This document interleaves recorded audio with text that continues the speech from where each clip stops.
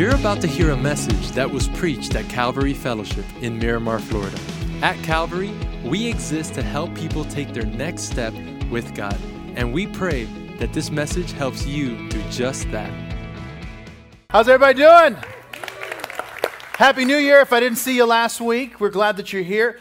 For those of you that have been around Calvary for a while, you probably know this, but I wasn't the best student in school. I did great in college, but 1st through 12th was really where I was a little shaky.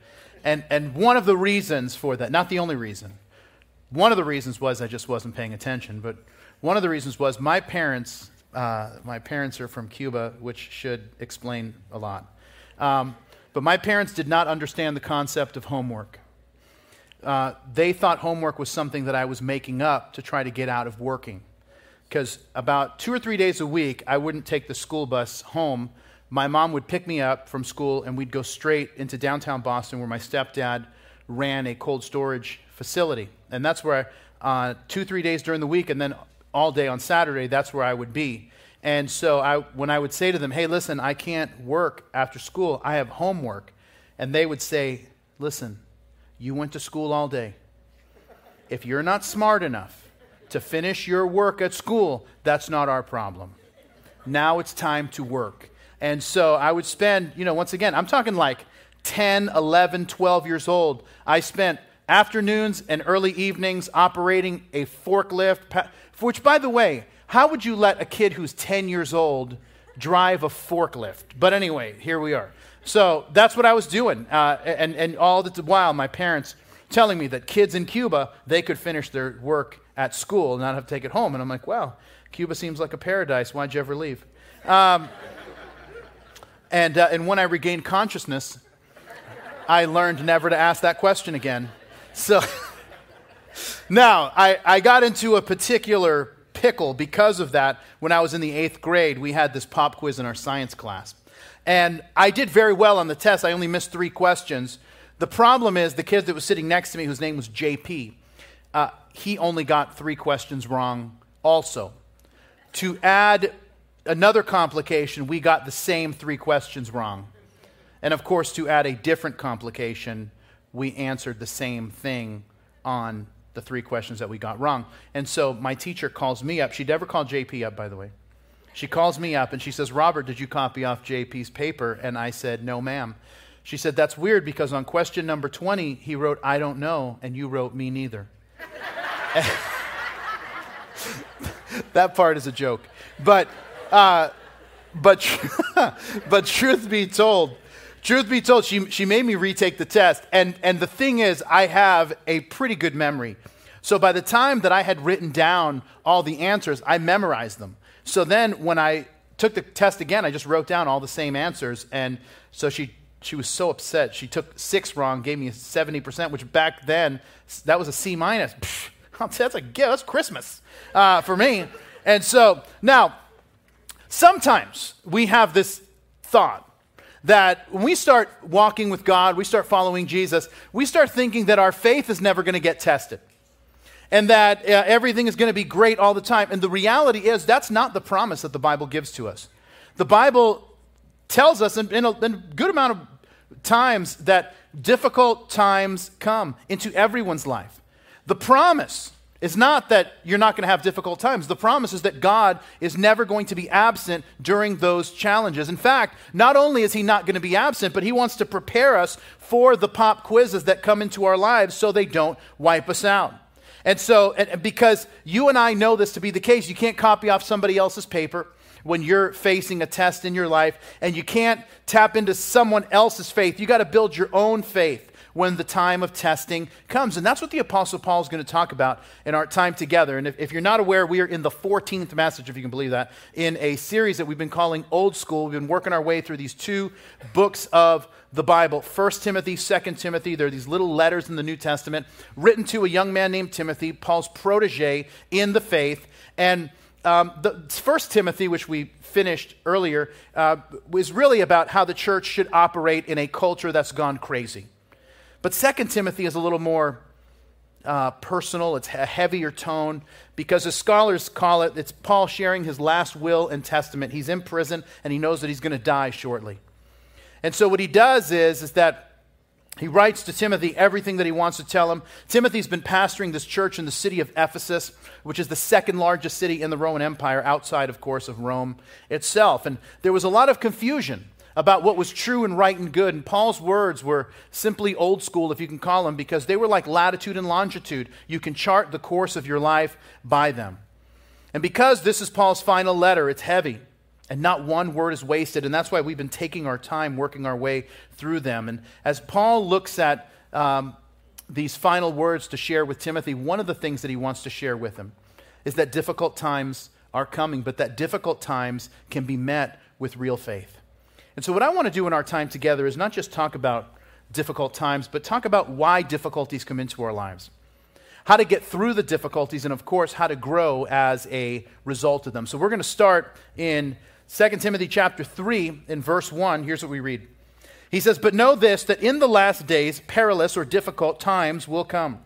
For men will be lovers of themselves, lovers of money, boasters, proud, blasphemers, disobedient to parents, unthankful, unholy, unloving, unforgiving, slanderers, without self-control, brutal, despisers of good, traitors, headstrong, haughty, lovers of pleasure rather than lovers of God, having a form of godliness, but denying its power.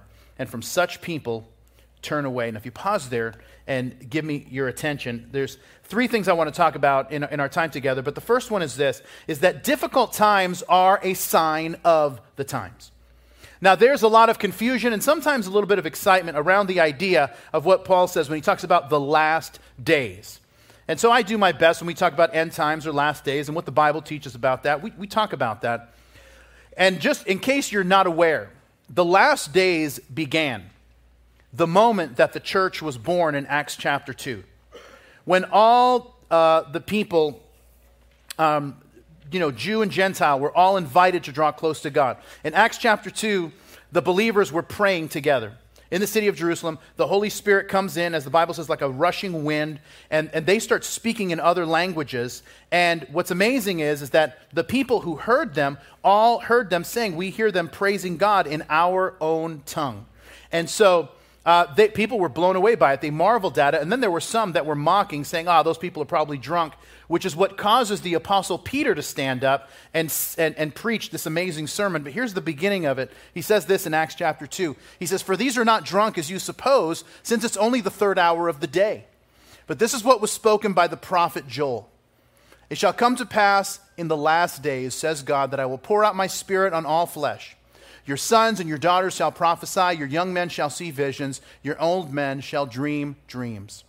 And it shall come to pass that whoever calls on the name of the Lord shall be saved." So the last days began at the birth of the church when the Holy Spirit fell on the believers, and that leads through today and up until the time of the second coming of Jesus. Now, one of the things that happens when we talk about last days is we tend to focus on things that happen at a national or global scale. What Paul does is something totally different. He really zeroes in and he focuses on things that happen at a personal level that we see day in and day out. And once again, I think if we read this list, it really describes our culture perfectly. And there's 19 descriptions that Paul gives, and we're not going to cover every one of them exhaustively because, once again, some of them are pretty self-explanatory. But I want to give us a picture of the world that we're living in, so we're going to pick out a few. So the first one, where he says that men will be lovers of themselves. Now, this idea is not the idea of personal health, taking personal time, or self-care. The idea of lover of themselves is selfishness and caring only for yourself. The problem is, the idea of selfishness, and that is getting what I want, seems like that would be me getting what I want. The problem is that selfishness destroys everything that it touches. And if you don't believe me, try to pepper in a little selfishness into your marriage, see what happens. Pepper some selfishness into your friendships, see what happens, right? It destroys everything. And the problem is this, is that our culture has blasted us with this message that the best thing that you can do is focus on yourself and find yourself and put yourself first. And by the way, people who do that, just FYI, they're miserable. But see, the Bible doesn't teach us Jesus never taught us to focus on ourselves or find ourselves or put ourselves first. Here's what Jesus taught us. He said this, deny yourself. He said, deny yourself, and we will actually find the thing that we're looking for. Jesus would say it this way in the Gospel of Matthew. Then Jesus said to his disciples, whoever wants to be my disciple must deny themselves, take up their cross, and follow me. For whoever wants to save their life will lose it, but whoever loses their life for me will find it. You see, it's not that God doesn't want you to be healthy or take time for yourself. It's that God recognizes that his plan for purpose in your life and his plan for your personal discovery never happens in a vacuum. It always happens when we deny ourselves, follow him, then we find the thing that we've been seeking. And I saw this happen a couple of years ago. My family, we were in Orlando on vacation, and we went to Target. And I don't know if you guys do this, but we're big on this. We'll go, if we go somewhere on vacation, the first thing that we'll do is we'll find like a Target or something, and we'll buy supplies. I don't know if you do that. That's just like the Cuban in me, that I buy like breakfast cereal and water and gallons of milk and bring it to the hotel. And they're like, we sell that? Like, I know, but I'd have to, mortgage my house to buy your breakfast. And so, anyway, we'll buy a bunch of stuff. But the other thing that we've done, and we've taken this next level, is that what I can't stand is like people bringing like every single household item that they have. Like we bring like this giant thing of shampoo. Like you don't need that. I tell my wife this all the time. Like where we're going is civilization. They sell shampoo there.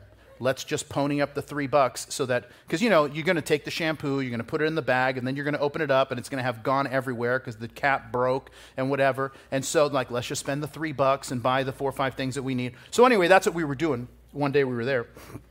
And so while the girls were doing that, my son and I, my son Xander, we went to the toy section to see what was cooking over there.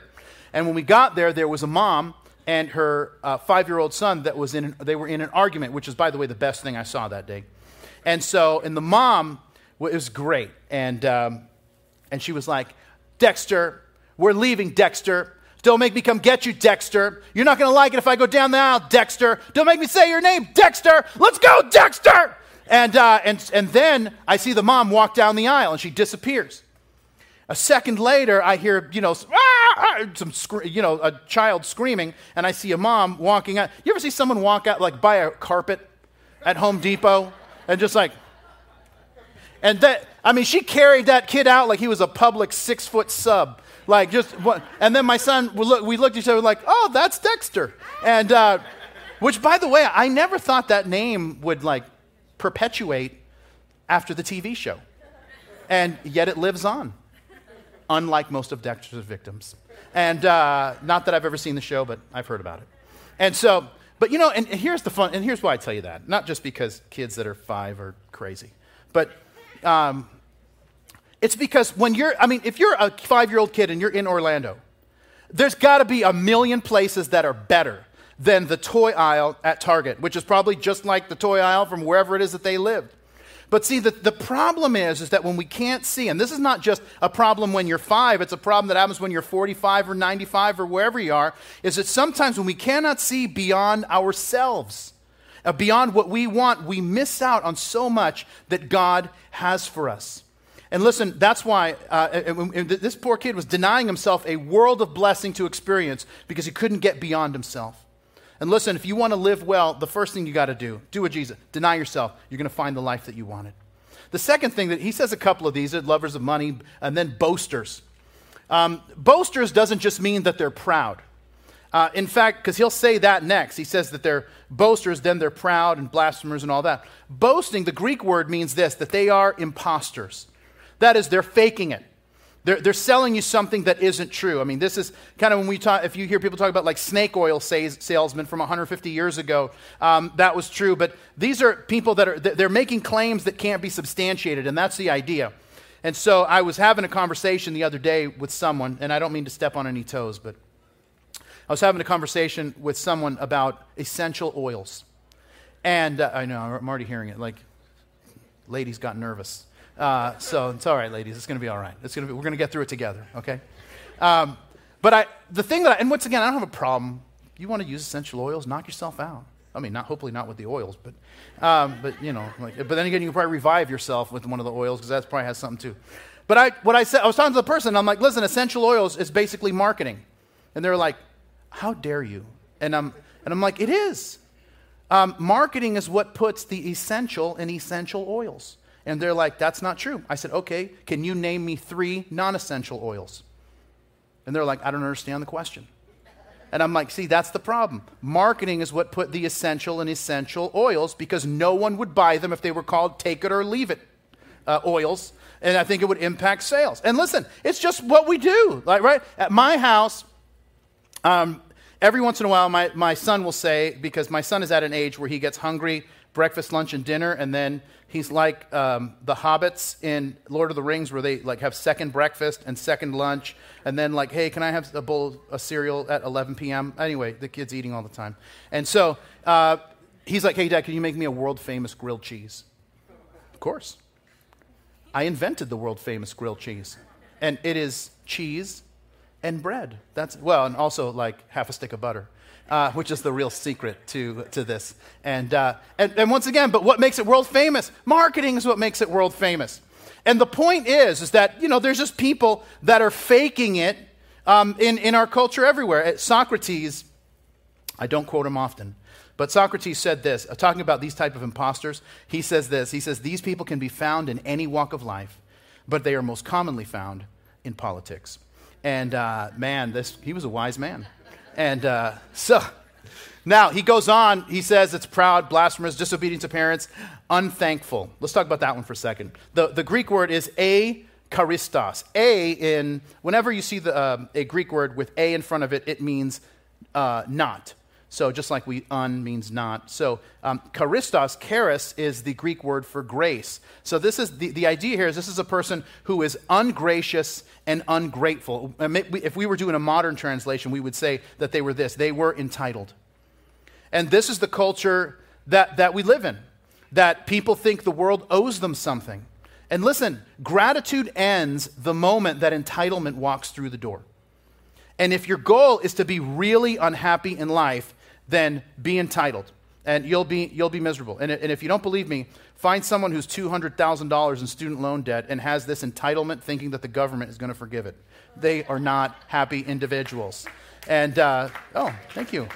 I didn't even mean for that, but I guess we're all on the same page, right? It's like, hey, you spent $200,000 on a PhD in gender studies, and you found 87 genders, but you haven't found one that has joy.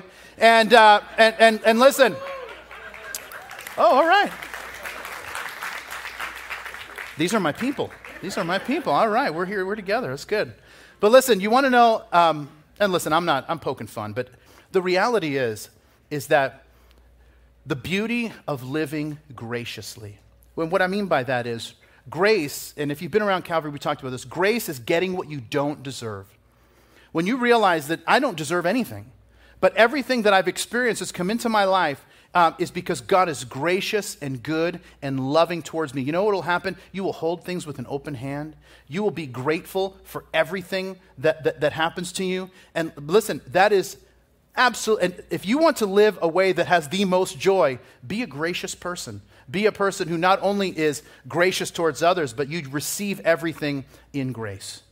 He goes on where he says they're not just unthankful, unholy. He says they're unloving. I want to talk about that one. I've told you this in the past, if you've been around Calvary, that there's several different words for love in the Greek language. We have one, love, and we use it pretty much for everything, right? So it's like, I love my wife, I love my children, I love the Red Sox, I love pancakes, and all of them we would think that they're all kind of at equal levels, and they're not. But the Greek language has such specificity when it talks about love. And so when it says unloving, it's this, the Greek word is storge. Remember, a means not. Storge is a word for love that speaks of familial love, parental love.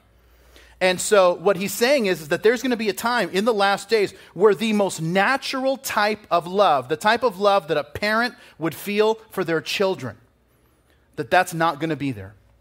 And listen, we see this in many ways. But one way we absolutely see it in our country is in the number of abortions that happen in our country every year. I don't know if you know this, that in New York, 1 out of 3 pregnancies is terminated. In New Jersey, 30% is the abortion rate. In Washington, D.C., 38%. And just because I know you're curious, in Florida, it's 26% of an abortion rate, with the highest rates coming from Dade and Broward counties. That's why I have long said that the most dangerous place to live in America is in your mother's womb. And here's the thing that breaks my heart about it. The thing that breaks my heart is that you go online and we have, hashtag shout your abortion, and we celebrate the culture of death that we've created. And listen, we can talk about being forward-looking and progressive and advanced as a situation, but we have lost parental love, which is the most basic love of human civilization. This is the reason why Billy Graham used to say at his crusades that if God does not judge the United States of America, he owes Sodom and Gomorrah an apology. Well, moving on. He says they're unloving, they're unforgiving, they're slanderers. We live in a society where rumors start and then social media decides the verdict before any facts get presented. Have you realized that? That it's like, I don't need the facts, I know how I feel about this. And I'm telling you, it is, and the reason is, and once again, I don't know why we do this as a society, but we assume the very worst in people. And then we just run with that. It is a terrible way to live. And once again, sometimes with just a little bit of time, you find out that all of these things weren't true. And listen, you've probably experienced it in your life. I certainly have experienced it in mine. I remember a few years ago, or not a few years ago, it was a number of years ago now, we were meeting in a movie theater back in the day. Meeting in a movie theater is not as fun as it is to meet here, but going to church and it smells like popcorn is not a bad situation. Especially, and then some people would buy Twizzlers and stuff before they went in. So, but there was a lady who was attending Calvary, this is years ago, and then she left, and she just started trashing me and just saying all these things. None of them were true about me. And then about a year later, she comes back, and I see her in the lobby of the theater, and I'm like, "Hi, how you doing?" And she's like, "Hey, I just want to let you know I'm back and everything's okay." And I'm like, "I think I should be the one letting you know if everything's okay." And she's like, "Well, let me just explain what happened is that, we were attending, and then my son told me he was gay, and I didn't know how the church would respond, so I didn't want to say that, I don't want to deal with that. So, which, by the way, we love everybody, but anyway. But so I just left, and so then when people would ask me why I left, couldn't tell them the real reason, so I just started saying terrible things about you. But listen, don't worry, I'm back, it's okay." And I'm like, "Oh, I'm a little worried, because, it's not, because people make decisions based on things that they hear." And I'm like, "Look, I forgive you." And she's like, "Oh, then we're good." I'm like, "Well, we're good." But, I don't know if you can track down a few of those people that you said all these, horrible things. It's like, he's an axe murderer or whatever he is. And that just wasn't true. And listen, and the problem is, if you want to live well, if you want to be miserable, just believe everything at first glance. But if you want to be someone who lives well, believe the best in people. Believe the best in people, because that's what love does, by the way. According to 1 Corinthians 13, it says that love believes all things and it hopes all things. And I've made it my rule to not judge people over one thing that they say or one error that they make, which is what most trolls do. Instead, the much better way to do it is to look at the span of their life and say, what is this person's life about? Oh, yeah. And then they're like, "Yeah, but do you know, in 2004, did you hear what they said?" And and people say that to me, like every political season that comes in. "Did you hear about what they said in 2005? Like, yeah, like a backyard barbecue. You know what I mean? And it's like, and by the way, let's even say it's true. Like, have you grown since 2004? Well, me, yeah. And it's like, dude, then maybe what I'd rather do, instead of just judging someone based on one sentence, is based what someone's life is over the span of their work, the span of their commitment, the span of their relationships and their career and everything that they've done. Listen, it's a much better way to live. And then when he gets down to the end, he says this, and this is really the heart of it. He says, having a form of godliness but denying its power. What he means is that these people want to look spiritual and sound spiritual, but really, they're far from God. And I'm telling you, the thing that hurts the cause of Jesus in the world is not, I think, forces from outside many times. It is what happens inside the church. It's believers who don't act like believers. It's people who say that the way of Jesus is the best way to live, but don't live like that. And then people who don't believe look on and be like, dude, I want you to live it. But if you're not living it, you're expecting, and then you want me to sign up. And listen, the point is this, and this is really, I think, at the heart of it. Sometimes we look on at the world and we think it's totally what is God going to do? It's totally off the rails.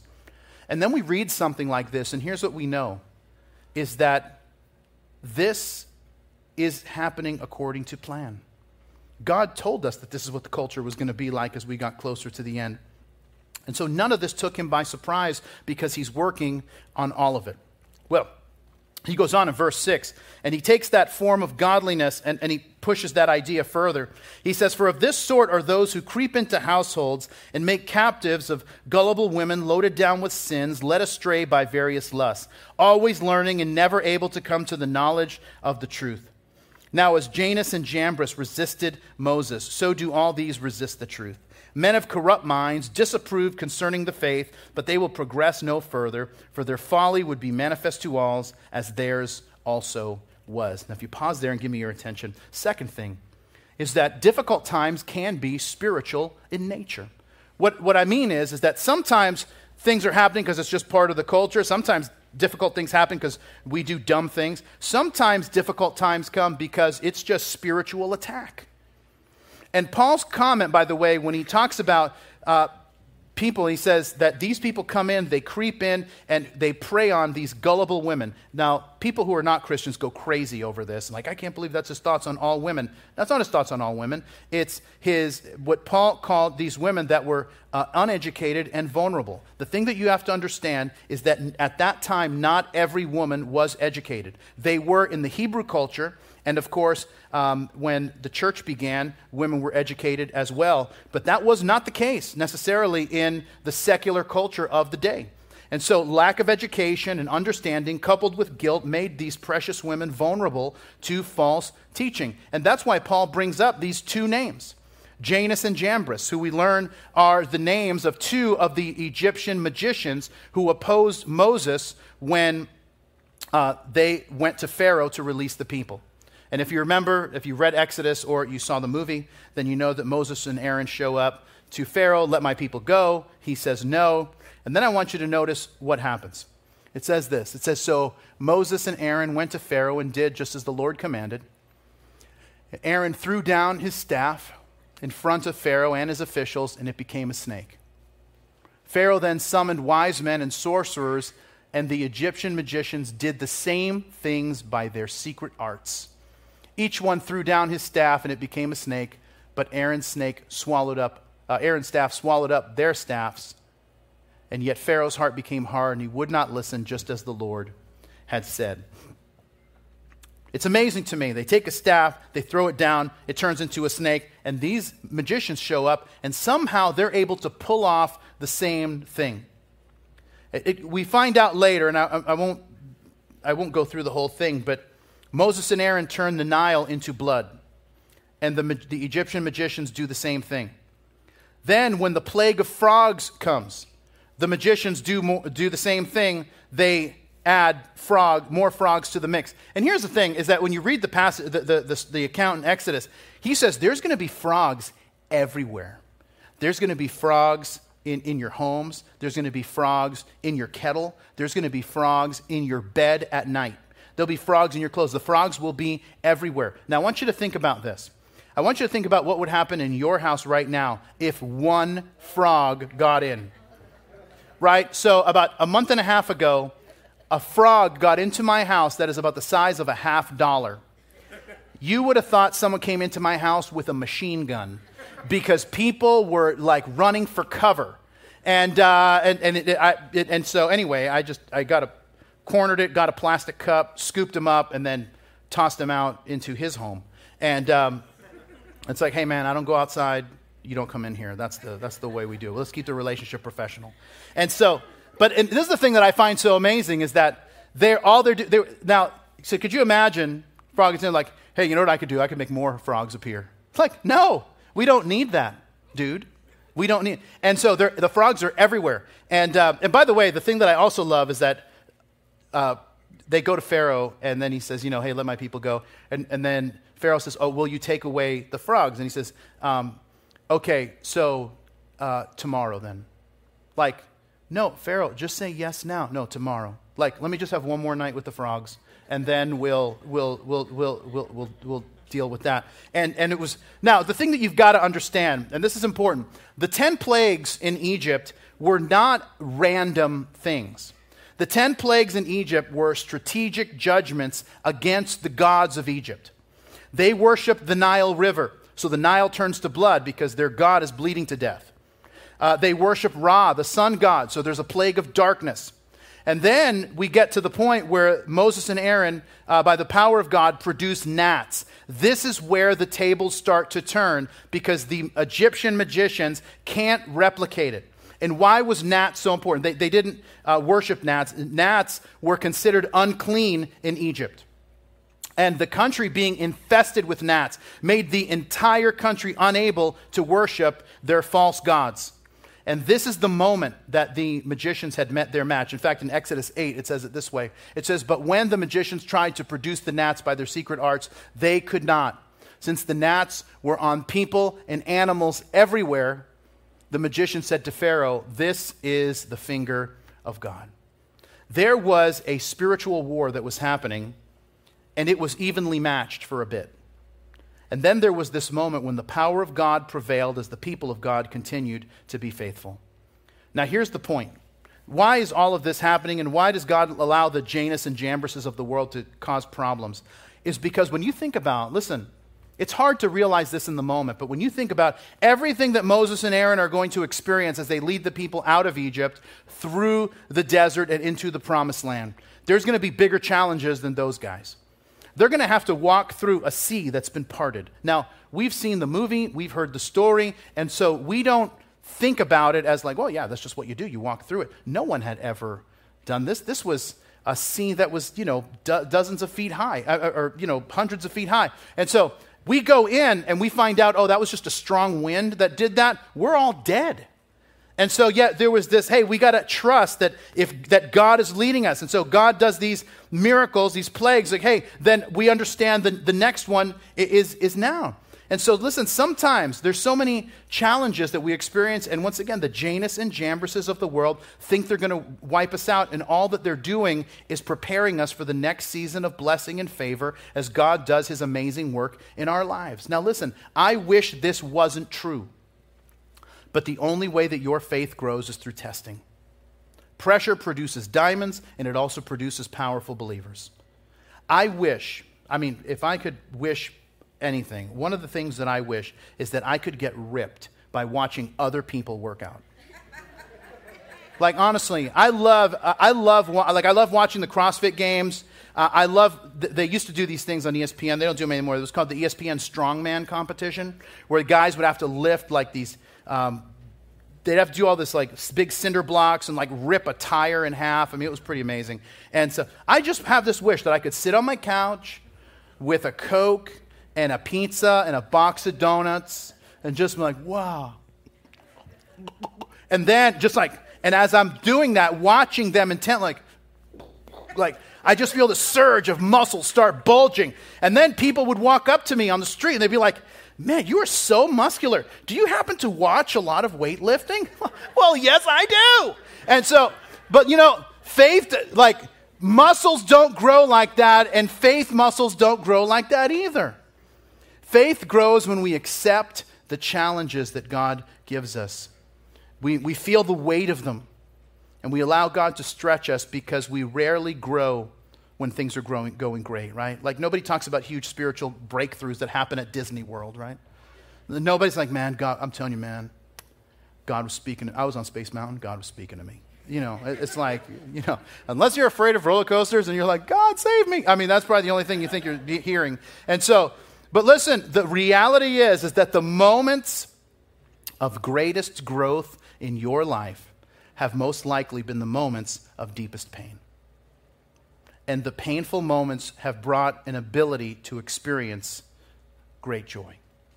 And I wish it wasn't like that, but it is the case. And the only way that you get to joy is by traveling through the difficult roads. Or if we want to put it in more biblical terms, the way you get to resurrection is down the road of crucifixion and burial.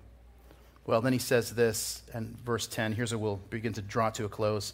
He says, "But you have carefully followed my doctrine, manner of life, purpose, faith, long-suffering, love, perseverance, persecutions, afflictions that happened to me at Antioch, at Iconium, at Lystra. What persecutions I endured, and out of them all the Lord delivered me. Yes, and all who desire to live godly in Christ Jesus will suffer persecution. But evil men and impostors will grow worse and worse, deceiving and being deceived. But you must continue in the things you have learned and been assured of, knowing from whom you have learned them." If you'll pause there and give me your attention. Last thing I want to tell you is that difficult times are proof of your direction. What that means is that sometimes when you feel the opposition, you know that you're going against the grain of the culture and seeking to do the thing that God wants you to do. What Paul does, and what I want to focus on in these verses, is that Paul talks about his own Jannes and Jambres moments, where he experienced persecution and opposition. And the way he describes it is by mentioning 3 cities. He mentions Iconium, Antioch, and Lystra. So I want to talk about it just for a second, and I think it'll kind of wrap up what we're talking about. Paul shows up in his ministry buddy, Barnabas. They show up in a city called Antioch, and you can read the story in Acts chapter 13. Paul and Barnabas show up, start preaching, wonderful things start happening, people start coming to know Jesus, it's a move of God, and then there were Jews in the city that were jealous of the fact that people were coming to know Jesus. They raise up persecution against Paul and Barnabas, expel them from the entire region. So they're like, all right, cool, we'll leave. So they go to a place called Iconium. The story of Iconium is found in Acts chapter 14. It's a very similar story. They start preaching, and through the preaching of Paul, think about this, half the city is converted to Christianity in this one meeting that Paul is, the time that he's there. It's such a big divide that then it starts stirring up all these problems in the city, and they try to stone Paul, and he leaves. He's like, hey, I don't get stoned. And so, just to make sure you're awake, sorry. Not that kind of stoned. And but they try to stone him, but he leaves, and then he goes to a city called Lystra. The story of Lystra can be found in Acts chapter 14. This one's a little more serious. They get to Lystra. They see a man as they walk into the city who has never walked in his life. Paul prays for him, and the guy's healed. People start going crazy in a good way. The whole city says the gods have come down to us. In fact, in Acts 14, let me read it to you real quick. It says, "But when the people saw that what Paul had done, they raised their voices, saying in the Lycaonian language, 'The gods have come down to us in the likeness of men.' And Barnabas they called Zeus, and Paul Hermes, because he was the chief speaker. Then the priest of Zeus, whose temple was in front of their city, brought oxen and garlands to the gates, intending to sacrifice with the multitudes." Now, I want you to think about what's happening here. By the power of God, Paul prays for this guy to be healed, and he's healed. And the people make this determination. These 2 men are gods. They explain, we're not, we're only men, but we serve the true God, and you should all follow him. So far, so good. Then what we read is that the troublemakers from Antioch and Iconium, they follow Paul and Barnabas to Lystra. They persuade the crowds, and, well, let me read you what happens next. It says, "Then Jews from Antioch and Iconium came there, and having persuaded the multitudes, they stoned Paul and dragged him out of the city, supposing him to be dead." It is amazing that how the tide changes. Just a little while ago, they thought he was a god, and they wanted to offer sacrifices to him, and now they stoned him to death shortly after that. Now, many scholars believe that Paul actually did die there. Because when Paul in 2 Corinthians 12, when he talks about, I know a man in Christ, and he has this picture of heaven and what heaven looks like, and he explains all of that, many scholars believe that it happened at this moment. Doesn't have to be, but whatever it is, Paul says, God delivered me out of all of it. And the point that Paul is making is that no matter how difficult things get, as long as your purpose on this planet isn't done, you're not going anywhere. You see, Paul saw persecution and said, okay, I guess the door's closing here. And he moved on, but he never let the opposition shut him down. And sometimes the fact that people are opposing us means that we're doing the right thing, because it's always harder to swim against the current. And listen, I know that it's difficult because, and all of us have experienced this if you've walked with God for any length of time. But when you get through a season of difficulty, you are a different person. And it's not just that you're different, but you're also ready for greater responsibility and can steward a greater blessing. And here's one of the lessons that some of us have learned, and I hope all of us do, is that when you fail tests in life, you have to take the test again.